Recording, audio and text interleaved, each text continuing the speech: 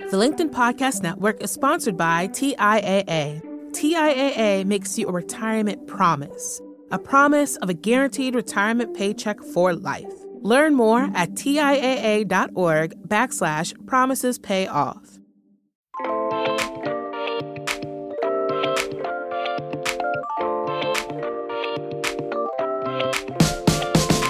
Welcome to Brown Table Talk. I am DC Marshall, founder and CEO of Diverse and Engage and Wall Street alum, and recently named Entrepreneur Top 100 Women of Impact. I'm here with my equally amazing co-host, Mita. Thank you, Dee. I'm Mita Malik. I'm a business leader, a DE&I executive, and most importantly, a working mother.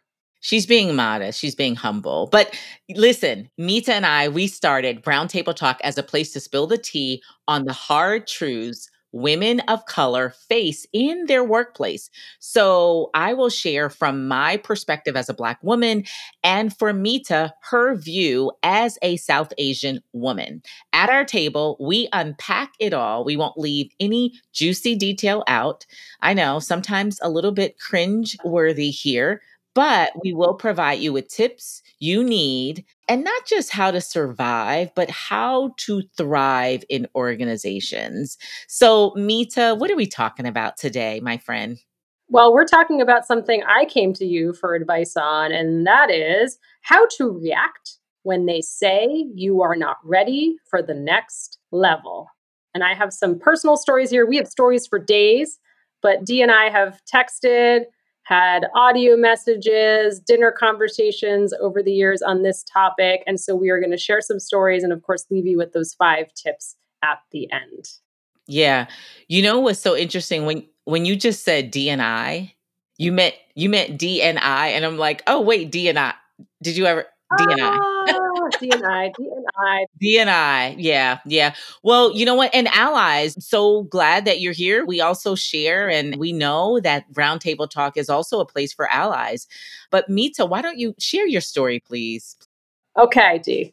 You remember the story. So a few years ago, I am introduced to a CEO for a C-suite role. And I go through a number of interviews. This individual is super impressed by me and asks to, after I've had some interviews, conversations, asks one day to connect for 15 minutes. And I'm like, oh, maybe this individual wants to know what my salary expectations are. So I get on this call ready to converse with the CEO. And she says the following to me: I'm just not ready to roll the dice with you.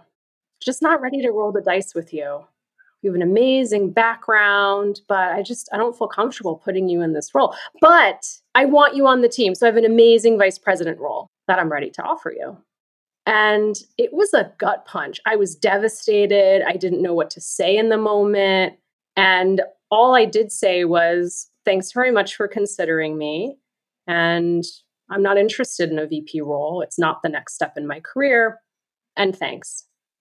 And it was devastating that someone would say that they didn't want to roll the dice with me or take a bet on me. I don't even know how to unpack that, Dee. It is such a gut punch. It's painful. So if you are here and feeling the gut punch of how very hurtful, I'm going to just say flat out racist it is to say you're not valuable or enough, or I'm not willing to take a chance on you. It sounds and feels, and I'm just going to speak from a Black woman. That's what it feels like. So while it may not have been intended in that way, when somebody says they're not willing to roll the dice or take a gamble, it says in a lot of ways, it feels like you're not worth it when you are more than qualified. So now let me come out of my feelings. Let me come out of my feelings and say, here is what is a very real thing. And that is, for white majority, they're dealing with the discomfort of, I'm going to just say it like I said it on the call when we talked about it. Let me just say,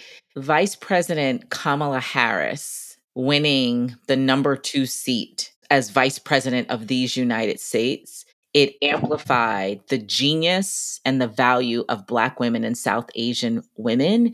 And what's showing up is this reaction with white women not being comfortable some white women not being comfortable, being really feeling intimidated that you are more than qualified, that you're going to steal her shine.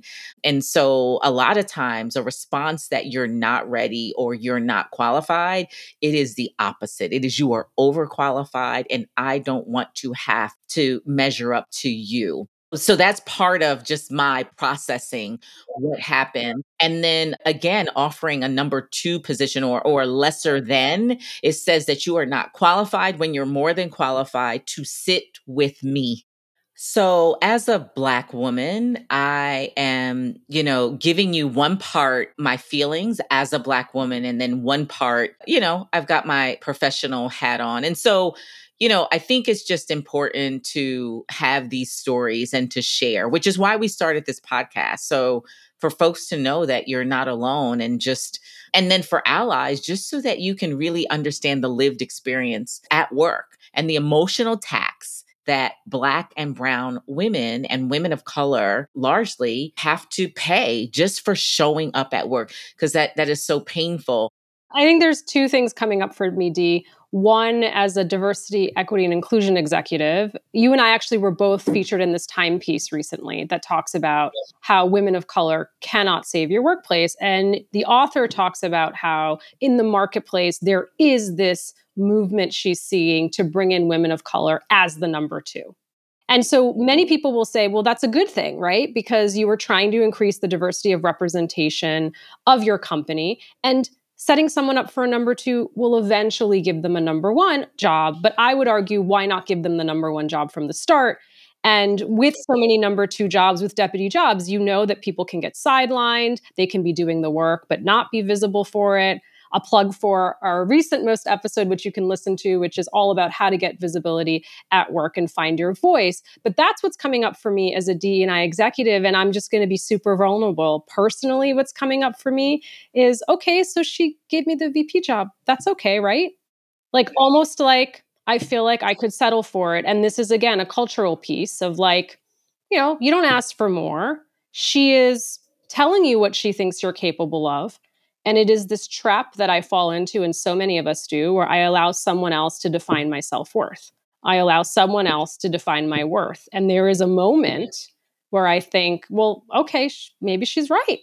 No, she's not right. And so I'll go back to, if I were a white cisgender male, would that be your response? Would this be the conversation that you're having, that you're not willing? So listen for the language. Her allies here, listen for the language. I'm just not quite willing to roll the dice. I'm not willing to take a risk. So it meets as something you said. It's open-ended questions would be why. So let's play this out. So for that executive who has brought you in and shared with her colleagues, and you've interviewed with the colleague, this is ally. Ally is sitting on the sideline. Ally, your responsibility is to ask, what happened to Mita? Or what happened to this amazing candidate? She was amazing. She was qualified, overqualified. She's a LinkedIn top voice. She's a contributor, a valued expert. She's got receipts for days. What happened with her? And as an ally, you are to challenge any response that sounds like not a culture fit, not ready. And again, it's the open-ended questions that Mita shared on another episode. If you listen to our podcast, it's, how so, or what specifically makes you uncomfortable, or what did you see that would cancel out, her qualifications? And, if she was a white cisgender male, would you feel the same way? So allies, that's an opportunity for you to step in. Allies, that's an opportunity for you to really demonstrate your capability, demonstrate capability by leading through a multicultural lens. So Dee, this is why we need allies, because I'm tired. I am tired of counting my own points and constantly having to tell people, here are the receipts, here are the points on the board, here are all the things I've done, when I consistently feel like the standard is still different for women of color. It is not about potential. It is about points, points, points, points, points, and more points. And so how incredible is it to have an ally who is looking out for you to say, well, no, Mita has enough points on the board. Like, let's just stop. Because if we're comparing Mita to this other candidate, other candidate has half of the points. And yet we're holding her to a different standard. What say you, Dee? Yep, you're right. The receipts and the work speaks for itself. Although we do have to share, we do have to forever be presenting and reminding people of our value and our work and how we show up. But I think one of the things that I was going to say about this situation that just makes me cringe is for that woman, just say no and leave it at that. You think she gave so much detail? You think she gave too She much gave too detail? much detail. That's it. By She the gave way, too much detail. she did identify as a white woman. I don't know if we clarified that for our audience. I think you did, but yes. Yeah, she gave too much detail. Just say no and find a better candidate. That's what you do. So let me just help and say, if I was coaching her, I would say, well, find a better candidate and measure, evaluate, assess by the same standard. Find a better candidate and just tell her, no, I found a better candidate, but they better be better. They better have receipts and they better bring the heat. Come on, somebody. Oh, there you go. I got nothing else to say. Thank you, Dee. You Yeah. just got the mic, literally. Thank you. So that's it. Too much details because the comments, see, you see how we are able to now tease out the response. And that's hashtag, DNI fail. That's hashtag high risk, right? That's hashtag she's a flight risk because she's white woman now in a position of power. And, people aren't having this right now. There are woke people in business in corporate America, and they are listening for exclusive behavior, racist behavior. And so it was a very risky move for her to use that language and the framing. And so just don't do that. Just find a better candidate. But let me give you this. Oh, I forgot to say this, Mita. For her, can I tell you what the win would be for her? For white, cisgender, male, female, here's the win for her. She should have got you on the team at that highest position because she would win. It's a win-win. Here's why. The new leadership, new rules, and new rules of leadership is you must be a leader who can lead through a multicultural lens. And so if I am the white woman, I want you on my team. That's what Joe Biden did. That's what he did. Now, certainly we are more than qualified for the number one seat. Absolutely. But guess what? The new rules are diversify your team, diversify your number two, and prepare them and be prepared for them to be the number one because they're already there. So for her, the win would be bring you in at the level that you should be in your rightful position, and she would win. She would win in terms of added insight, skill set, increasing her capability, her ability to see through a multicultural lens by having a badass number two. So basically, Joe Biden, come on now, ma'am, sir. Let me tell you what we say, Mita, in the Black woman space. And because we talk about this in Brown Girl Space, get you, this is not proper grammar, okay? This is not proper grammar, people. Get you a brown woman on your team, okay? Yes, okay is not a word. And see, even my energy here, some people are feeling uncomfortable right now. This is why I am unemployable. I can't go to corporate with all this energy. I had to leave Wall Street. That's why you have the podcast. That's why we got it. That's why we have this podcast to help other women. But that's the win-win for all of us. So Mita, we have talked about the win for brown women in your lesson. We've talked about the win for the white female, right? There's a win for her. We dropped free game here. Get her on your team. You're going to be better. You're now going to up level your skill set, your competency, and now you're going to go higher. But if you forever have this discomfort and you're too fragile to work with a brown woman, then you are now putting yourself in a negative. You want to really level up in this season and work through the discomfort because that's the new rules and leadership. You have to have the ability to lead through a multicultural lens. Why? Because the largest emerging domestic market in the US is 51% people of color. The largest demographic in the workforce right now are millennials. 37% have outpaced boomers. So we no longer need to call them millennials. Why is this a point here? Because millennials are the fastest growing and the most diverse population in the workforce. So for her, she needs color. We all need color. Dee, I have to ask you this before we go into the tips. For individuals, women of color who are listening, and actually for myself in this instance, what could you say in response to that? I was so gut punched. I didn't know how to respond. It was nothing that I would have expected that this leader would have said to me, that I said, thanks for the opportunity to interview. I still think I could do the job well. And I think I actually reviewed very quickly in my head some of the strategic pillars we had talked about and did boom, boom, boom, because that was like my final way of saying I could do this job. And at that point, I didn't really want the job because she had, in a way, shown me who she was. What's your advice? Like, what would you say in that moment? Now, I will admit, I probably would have been stunned and shocked and just in pain that I may not have responded immediately. And if I did, it probably would have been reacting versus responding.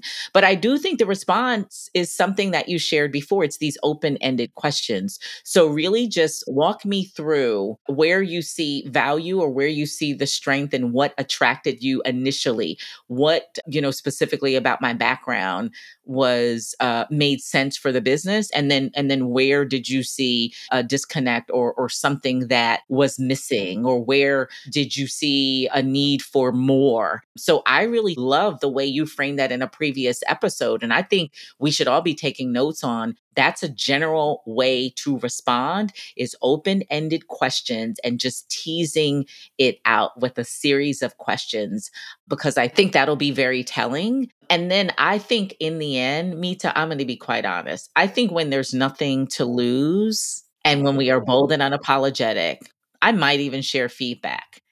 Or I might ask the question, if I were a white male, would I be qualified?